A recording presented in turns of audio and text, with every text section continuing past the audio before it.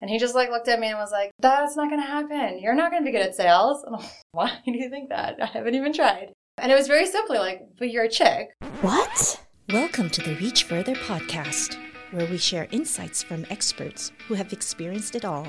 We hope these conversations will spark ideas for you to become the successful entrepreneur that you are meant to be. Brought to you by East West Bank, your financial bridge. Hey everybody, I'm Mindy. And I'm Angela. Welcome to the Reach Further podcast, episode number 1. Our first episode ever. I know, we are so excited. And a little nervous, not gonna lie. But mostly we're excited. Yeah, thank you so much for joining us. And we are most excited for the launch of this podcast because this is the month of March, which is Women's History Month. Mm-hmm. And this podcast is launching on March 8th, which is International Women's Day. Oh my gosh, that's so perfect because our first guest, she is a powerful female leader executive. And she has 10 years of experience in new media, advertising, and technology industry. And not only that, she's been uplifting women throughout her entire career, breaking barriers, shattering that glass ceiling. Yes. So that's why we are so excited to have her on our first inaugural episode. But before we start, we would just like to remind you to subscribe to the Reach Further podcast. You can find out more information at eastwestbank.com/reachfurtherpodcast. So without further ado, we would like to introduce to you Maytal Shainberg, Senior Vice President of New Media Lending at East West Bank. Thank you so much for joining us, Maytal. So you're a woman executive who is absolutely kicking butt in her industry, but obviously you didn't start there. You had to work your way up. Can you tell us about how, when you first started on your career path and the challenges that you faced as a woman in such a male-dominated industry? Look, in the digital media and technology space, as well as finance, to be honest with you, but especially in that space, I came across a bunch of men in a room all the time. The laughing joke growing up, gaining momentum in my career was I was the only female at a table with 12 other dudes. And I remember very distinctly, I think it was my second or third job out of college, I had an inkling that I'd be really good at sales. And so I asked my manager if I could try. Don't pay me extra. If I close something, great. If I don't, no sweat off your back. I'll do it after work on my downtime. And he just like looked at me and was like, that's not going to happen. You're not going to be good at sales. And I'm like, why do you think that? I haven't even tried. And it was very simply like, but you're a chick. And he said it so nonchalantly. That was such a normal thing to say. And, you know, this is before Me Too, before any sort of let's empower women to do whatever they need to do in order to encourage them to grow in their career. I was like, okay, I hear you. And I went home that night and this is ridiculous. I don't want to work in an environment that promotes this kind of behavior. And so I quit the next day, not having anything lined up. I was very quickly able to get another job and I actually started selling at my next job. Very low level, but climbed up very quickly. And the moment I was able to get a managerial position, and this was sort of 2 jobs later, the first thing I implemented was, okay, how do I create a peer group around younger females trying to do anything? It started at these monthly luncheons. I would just mentor people who are 4, 5, 6 years beneath me, just coming out of college or figuring out their resume. And what I found was, you know, there's this notion, and it's true. Females are generally very scared to demand anything. And so we kind of take for granted how men just have so much more, not to say confidence, they just have a much more expectant mentality. You know, we went through a bunch of different exercises, like how do you negotiate your salary? How do you talk about your resume in a way which makes sense? How are you unapologetic about anything and everything you do? As I grew in my career, I've been able to help guide the younger generation to figure out how do you demand more money. The laughing joke in my immediate family is I have 3 brothers and 1 sister, and my little sister is 9 years younger than me. She reminds me on a daily basis that she's making more money than me. Than when I was her age. You know, and she attributes that to me and watching me and helping her. But there's nothing that makes me happier in life than having a female sort of take charge, own what she has to offer, and do it unapologetically. So from the get-go, you always had confidence. Where do you draw your confidence from? 90% a show. Like, it's literally, I still go to networking events dreading them. Everyone thinks, oh, Maytal, she's a social butterfly. She loves it, that she feeds off that energy. And in a sense, it's true. Like, everyone gets in their own head. That's like a thing. And so I used to have this rule that I tell everybody who's trying to be in sales and break through and network. I have 2 rules. When you're in person, you're allowed to leave after you've spoken to 3 people. And when you're on email or finally get introduced to somebody, you can't leave the meeting without 1 takeaway and 3 introductions to somebody else. Typically what ends up happening in the first scenario is once you've spoken to the 3rd person, you're having a great time, you're not leaving. It's just getting your feet wet is sort of the scary part. And the second part is sometimes you'll have a meeting and it's the complete dud. You've gained no knowledge, like the deal's going nowhere and nothing's happening. But if you could at least extract 3 different introductions from that same person, well, then it's sort of a domino effect. And so how are you always learning? How are you always growing? And that's like, it's my rule of 3, both in person and on email. Having done that, have you ever faced any kind of resistance from men or whatever? As you said, in general, women fear asking for things. I think partly because it's stigmatized as being viewed as pushy or, Oh, 100%. Totally. Look, I've met resistance a ton. I had one job where I always felt like I was being underpaid. No matter what I was doing, I had a counterpart and he was making more than me.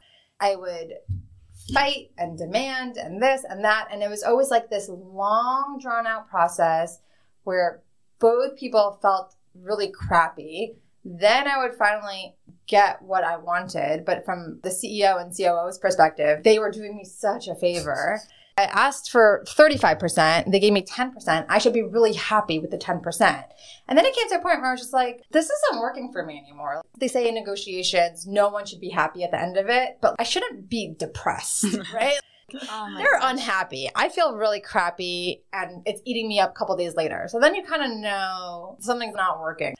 I think there's a normal amount of resistance that should be met. But what I tell people all the time is, if you're still thinking about it a week later and you're still unhappy, then have the confidence that you're going to find something else, someone else who will value that time, that effort, that energy that you're putting into the world. The millennials, I think, in general, don't understand their value. You get really complacent, really comfortable where you are, and you're scared for change. You're scared to ask for that raise. You're scared to ask for that promotion. And so you don't, as opposed to just reframing. So like, I'm a big framer. You don't have to say, hey, I worked really hard, I want more money. The question can simply be, well, how do you value X, Y, and Z that I did? How do you think about when you're thinking about a promotion or a salary increase or a bonus? Be very specific with what you've accomplished or what you think you've accomplished. Put the onus on your manager or your husband or your partner, whomever, right? Like, this is everything. I watched the kids for 4 days while you were traveling and I got dinner on the table and I did all the laundry. Like, how do you value that? And I'm a very big proponent of this book called The 5 Languages of Love, because I think everybody has a different language of love. At least your inner circle, who you manage, who you report to, you should work hard to understand what their language of love is, because it might not be money for everybody. It might be words of appreciation. I have some folks on my team, they don't necessarily care. They're not driven by money. They're driven by, you did a great job. Recognition. I couldn't have done it without you. Speaking of recognition, we would be remiss not to mention a couple of amazing things happening in your life as of late. And I'll just mention 2. The first one being that you are being profiled as part of the 2022 Visionaries issue of the Los Angeles Times Magazine. So yay! And the second, and I think it's more important, is that you have a new member to your family. And you just recently came back from maternity leave. So the question is, with all the things that are happening around your life lately and with this whole COVID epidemic, new way of living and coming back to work and being a new mom, how do you balance everything? Lots of wine. They deliver that now. There's no wine in that mug, by the way. Maybe wants everyone to know. I just want to make sure everybody knows. It has not been easy. I think COVID has been a very interesting case study in how to manage your time most effectively. And I think I've done a really good job balancing, although, to be honest, it's a lot. I'm not going to say it's not a lot, right? It's a lot of prepping and planning, organizing, and those sort of aren't my strong suits in general. That's been a struggle. You are very honest. I am very honest. Just being honest here. This is an honest conversation, to a fault, you know? I'm very, very, very honest at all times, probably to a fault, and I'm surprised it hasn't gotten me fired yet. But here I am. I'm still here. You're here. You're doing great. So look, like I've leaned on my team significantly. I've also been able to grow my team significantly since being here, so that's for sure been helping. But I love what I do, and I think that's my balancing act. Like I think it would have been much harder if I wasn't excited to wake up and go to work every day. But I love doing deals. I love getting into new companies and understanding workflows and all that fun stuff. It's exhausting. I'm super tired all the time, but I drink a ton of coffee, and after 5, I drink a ton of wine. So you're talking about boundaries in your personal life. So how does that translate into your work life? Because I feel like a lot of people, especially these days, don't know how to set up their work-life boundaries. Correct. Right. Especially when you have teams that are on the East Coast and West Coast, right? And so I'm not very good at it. There's no such thing as, going on vacation and unplug. Like I don't have that. Although I am a Sabbath observer, so I'm Jewish and I'm Orthodox. And so from Friday night to Saturday night, 25 hours, no TV, no phones, no electricity, no nothing.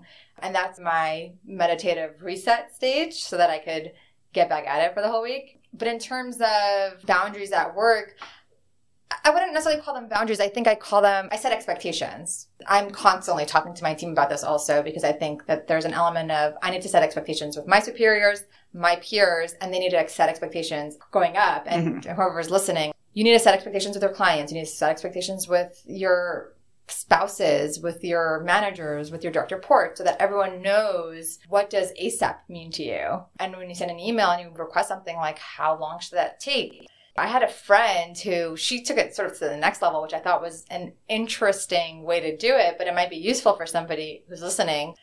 To her team, she would write in the subject line, this needs to be responded to in an hour. And that was the subject.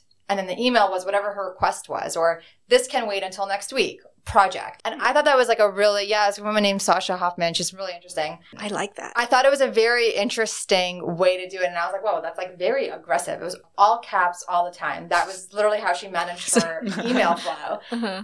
She's like, yeah, but honestly, like I'm fully transparent with my team. Everyone knows when I'm going to get things done or when I'm expecting things. And she found it very useful. And then people got into the cadence of the typical requests take X amount of time. And so like, I guess it just sets a standard. I haven't done that, but I do think it's an interesting idea. Speaking of you being here at East West Bank, you've only been here a little bit over a year, I believe. Almost 2. Almost 2. Excuse me. Time flies when you're having fun. I know. Time flies. And I heard that only within a year, you've managed to lead your team to surpass your yearly goals, like by a landslide. Can you tell us a little bit about how you've led your team to do that? Like what is that secret formula? I'm sure all the other leaders want to know. There's in 2 ways. The first is do good, good will come to you. I don't think credit first. I think borrower first. What does my client need? How can I be useful? And then you start thinking about risks and mitigants. And so long as the structure is sound, then forget about all the other stuff, quote unquote, stuff that you typically want in a credit box just to appease who knows. I think that's been the first, just focusing really on the client's needs and not just saying that, but actually doing that. And I think a lot of bankers say that they focus on the client's needs, but then the client is kind of scared to tell them when they're going to trip a covenant. Those types of things. Like they're just nervous. To me, the way we lead in new media is how do we truly have a partnership? Not only are you going to tell me when you tripped a covenant, I'm going to tell you, hey, by the way, if you don't do X, Y, and Z in 3 months from now, shit's going to go sideways. I think that's been like the first thing. Again, what are their needs? Okay, their needs today are just banking relationships. They need money today, but do they need an acquisition in the future? Or do they need an iBanker? Do they need a lawyer? Do they need an accountant? Do they need a babysitter on the weekend? Do they need a recommendation on where to eat dinner tonight with their wife? Are they having a baby? Did something crazy just happen in their family? Do they need a COVID test? How do you not have superficial relationships? my portfolio isn't filled with 45 names, low level. I'd rather have a smaller portfolio, go really deep, and ensure that they're really sticky. And what ends up happening is, I have a client that we did really good work for, and that CFO ended up getting let go. And he now just moved over to a different bank. And like day 2 on the job calls me and he's like, hey, we're with X, Y, and Z bank, but I don't care about them. I'm coming to you. So can you guys do this $15 million term loan on top of a $25 million ABL? Sure. Yes. Thanks. No problem. Right. And but that only happens when you go deep. If you make them think about you when new things happen, they're more inclined to stick with you, whether or not that's this one job right here or throughout their life, et cetera. And that becomes meaningful. And then the second is focusing simply on what you're good at, as opposed to the spray and pray mentality. I have a very specific subset of skills and expertise in one kind of industry. I think where people get tripped up is, okay, well, how do I do tech? Or how do I do media? And that's like a very small word with a very large meaning, right? And so being really specific, not trying to be all things to all people, and knowing when you could say yes, knowing when you could say no, and not wasting time has helped us be really, really efficient. I think FaceTime is very important in general, just to build those connections, build those relationships. And so I'm working on different ways to reinvigorate my team. And I'm also trying to have it not be revolved around food and drink all the time. So I'm thinking about doing a monthly hike with my team as like a team building exercise. Nice. I like that. Yeah, switch it up, instead of our standing team meeting every half an hour on whatever, Monday, Wednesdays, Fridays, then how about we all meet at the Hollywood sign and hike Griffith for a half an hour? So that's just, another way to... Good way to bond, too. Yeah, correct, exactly. And get your steps in. Exactly. Code will. Win-win. I'm sure everyone here, everyone who's listening, has had their fair share of managers who pretend they know what they're doing, but don't. That's infuriating as an employee. You're making everything go slower. I don't respect you because you're just getting in my way, and I also can't shine, right? I sort of take an opposite approach. I will call a spade a spade. I will say, hey, I have no idea what the hell I'm doing. Here's my 2 cents. I'm empowering you to be the leader in this, and whatever it is that we're dealing with. Some people find that to be, they belittle that action. And I actually think that it's what's enabled me to grow a team. And anyone I think who's worked for me will say that they loved working for me, right? And it's not because I'm not a micromanager and I'm not getting in the weeds and stuff like that. It's, in my opinion, it's because I kind of respect what you're trying to do. I'm not trying to tell you what to do. I'm trying to encourage you to be better at what you're doing. But I'm not going to take over your work because that's your baby. And I'm just here to support you and make sure that you're successful in what you're doing. So in terms of new media, are there any challenges for new media when it comes to the epidemic?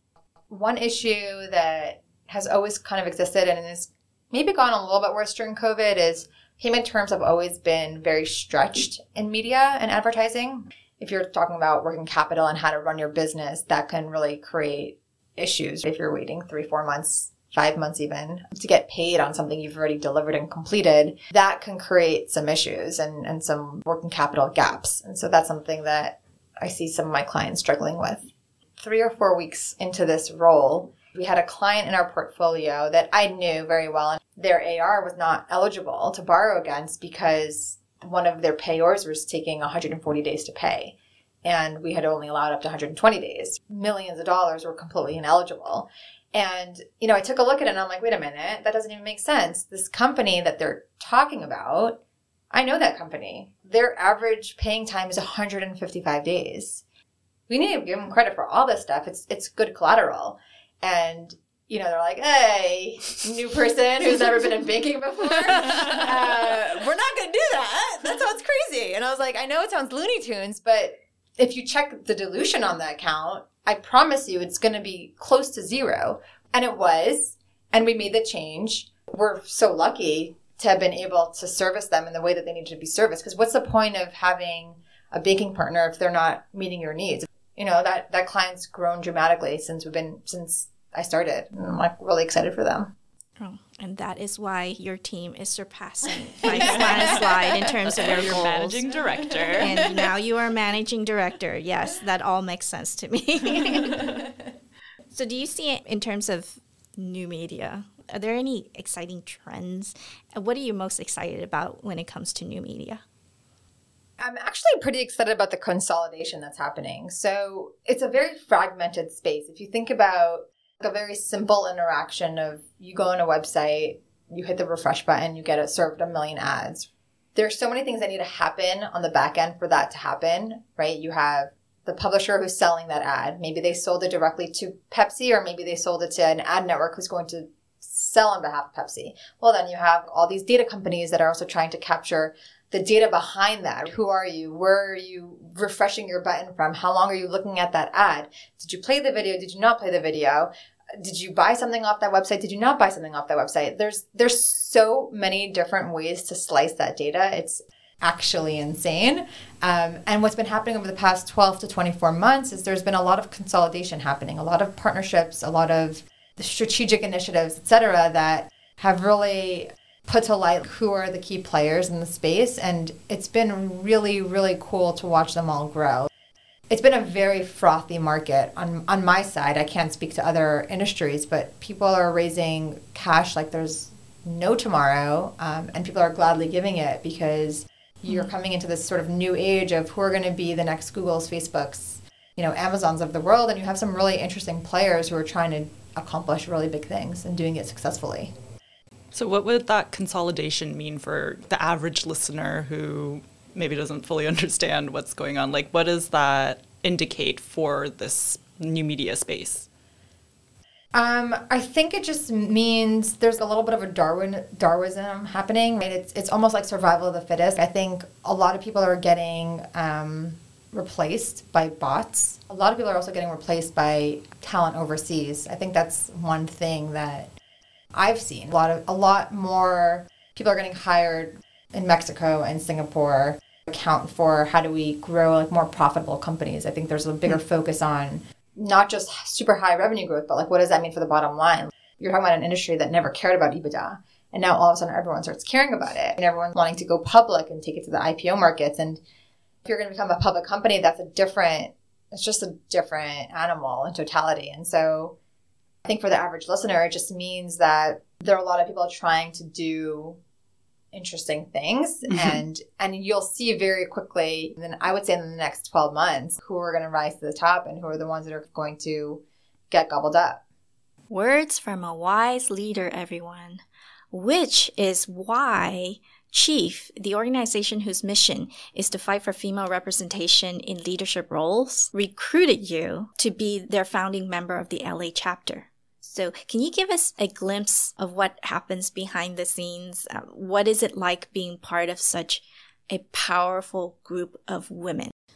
So I've been with Chief since June of 2020. And the way it works typically is you're in a cohort. So I had a group of me and 9 other females led by a moderator.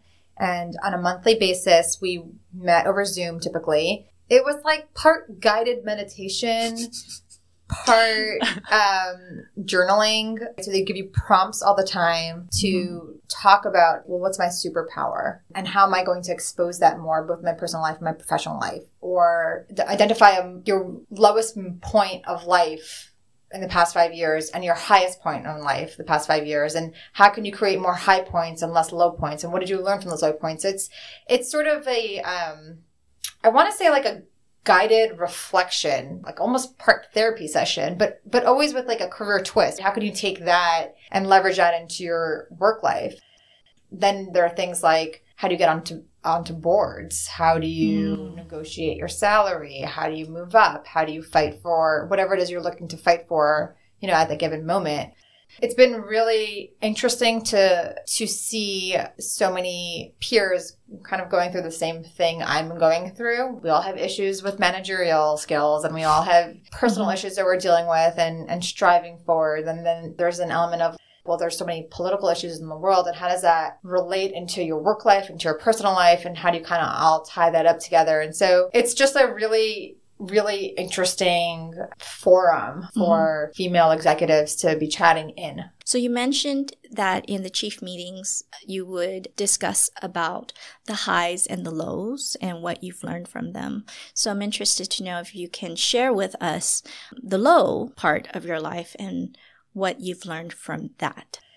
7 years ago yesterday, my husband and I were pregnant. Well, I was pregnant. My husband was an innocent bystander. And I went into labor. I had what they call a precipitous labor, which basically means your labor is on steroids. And so what would normally take 20 hours took about an hour. There weren't enough Drake rap songs and like Little John songs I could listen to make that pain go away. It was excruciating. And unbeknownst to me, I was going through like a traumatic event. I was just sort of the last person to know. So my husband and I ran to Cedars. My water broke. They were able to get me up to the room. They were not able to get any heart rate monitors on me. It was sort of like the baby was coming out as I got to the hospital. So I never got an epidural, which was bonkers. Oh my gosh. Right? And I gave birth to a baby who wasn't born. He wasn't alive. He wasn't alive. Yeah. Jude.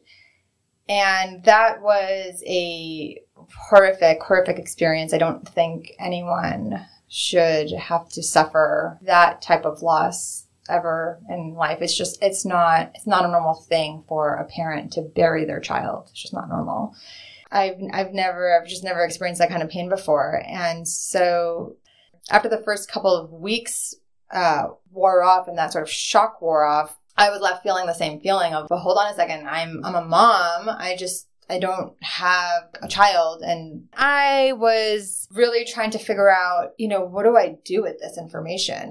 What do I do with this experience? How do I honor who he was? I'm no longer the person I was before. I'm a whole different person. And so one thing I noticed was we were really fortunate and we had a very large community and we both come from very big families. So we had a lot of support around us. But I just kept thinking, what about the people who don't? What are the people who don't have that type of help? And everyone was coming out and like trying to like share their stories, but I was more consumed with like the logistical help. We had a dog and I could not bother walking him. I love coffee and I could not bring myself to like walk into Starbucks. I didn't want anyone who saw me pregnant in my life, period. End of story. Didn't want it. About 6 months after Drew died, Dave and I started our own 501c3. It's called forevermyangel.org. And the entire mission of what we do is just to create logistical support for those who go through stillbirths or neonatal deaths. It's like stupid things that you don't even think you need to take care of. Who's going to take down your Amazon registry? Who's going to circumvent the billing process so you don't get a bill from the hospital for that baby that you didn't get to take home? Who's going to take away the car seat that you installed in the car? It's all these small things that no one thinks about that are such triggering events. Unfortunately, needing to help a lot of people, it's actually a much more common experience than I thought it was. Although when it happened to me, it was the first time I've ever heard of it. It's been, I guess, comforting for me to know that even though Jude's not alive, he still taught me how to be a more empathetic person. That's taught me beautiful. to be better, made me better. This organization and the work we do for it is directly correlated to him. So that feels great. And Ava's middle name is Ava Jude. So she brought us home full circle. Oh. Yeah. How do you take adversity and try to, I don't even want to say it's do good, but do something productive with it. I think that's sort of the mantra I try to live with. It's not, how do you run away from it? How do you pretend it doesn't exist? How do you put it underneath the carpet and walk away? It's more like, how do you face it head on and say no, I'm not scared of you. And no, you're not going to take me down. And I think that's how I just live my life. Well, thank you so much for sharing that really personal story. I really appreciate it. And congratulations on trying to find the good out of it. Yeah. I think that's where your confidence and your strength comes from. If you're able to go back to your 20-year-old self, what advice would you give yourself? I would tell myself, don't freak out about getting fired on your second day of work. Because that happened at age 20. Oh, please do tell. What happened at age 20? I started my career in Capitol Hill. After my stint there, I came back to the city. I got an apartment, and I did not know what I wanted to do with my life. I was kind of having a midlife crisis at age 20. And I found a job effectively babysitting. I was a glorified nanny for a very wealthy Upper East Side family. And it sounds crazy, but they were paying $1,000 a week. And oh my at gosh. age 20. Wow. Like, who says no to that? This is going to be awesome. I'm just going to read books for a year. I'm going to babysit some kids and see what happens. It was a 1-month interview process. She had to watch me take them to the Natural History Museum. She had to watch me take them to Color Me Mine. There were all these things I needed to showcase that I could do. And on day 2, she just fired me. And I was like, wait, what? Why? Do I still get paid for the full day? I know. What? I was just shocked. What did I do? And she just said something like, I just don't think you're right for my family. This is after 2 months, legitimately 2 months of just interviewing me. 1 month hardcore and 1 month tangentially. But anyways, that's kind of how I got into the industry. I came home. I started crying, obviously. Just who's paying my rent this month? And I went onto Facebook and very randomly got a Facebook message chat from someone I had maybe met 3 times that was working in digital media and was like, hey, I heard that you have this amazing job out in the city babysitting some kids, but the company's hiring, and it's this thing called publisher sales, which basically effectively means convince people to come onto your website so you can sell their ads. I think you'd be really good at it. You don't really need to know anything, but you just need to be extroverted. And I feel like that's you. So if you ever decide to not babysit anymore, kind of laughing, and want a real job, let me know. Can I come interview tomorrow? I ended up getting that job, getting laid off 6 months later because that company went belly up. And kind of leveraged that into my career. And that's sort of how I got into this industry, which is hilarious. But yeah, I guess, look, the one thing I would tell my 20-year-old self is don't be afraid. Honestly, the only way we get stronger is by failing. You think about working out, you fatigue your muscles, and that's the only way they grow. It's not something to be scared of. If I can play back the amount of times I was too scared to say anything, too scared to ask for anything, too scared to do anything. In hindsight, obviously hindsight's 20/20, but in hindsight I was like, oh God, that would have been so easy to do if I just would have done that, And that could have been sleeping in a hostel in Venice for an extra week. I did not need to come back home. I just didn't. Or ask for that $5,000 raise, because everyone thinks of it as oh, it's only a $5,000 raise. What does it mean? $5,000 a year over 4 years is $20,000. It's not just $5,000. It's setting sort of that cadence, that standard, and just to be unapologetic about it. And I love how you wrapped it up from the beginning of the interview about being unapologetic, about having courage to stand up for what you believe in and everything, and ending this story with the same thing. Don't even remember saying that. So. Yes. I love that. Thank you so much, Maytal. This was such a great conversation. I loved every story that you spoke of. Yeah, this was a lot of fun. This was so much fun, and thank you for coming. All of your other ones are going to be downhill from here. Set the bar high. You set the bar way too high, Managing Director. Thank you so much for tuning in, and a huge shout out to our fabulous guest, Maytal Shainberg. Don't forget to subscribe to our podcast so you will be notified when we upload a new episode. There is also a video version you can check out on our East West Bank YouTube channel. If you have questions or comments, we'd love to hear from you. Email us at reachfurther@eastwestbank.com. Thanks again for tuning into the Reach Further podcast, brought to you by East West Bank, your financial bridge. Until next time.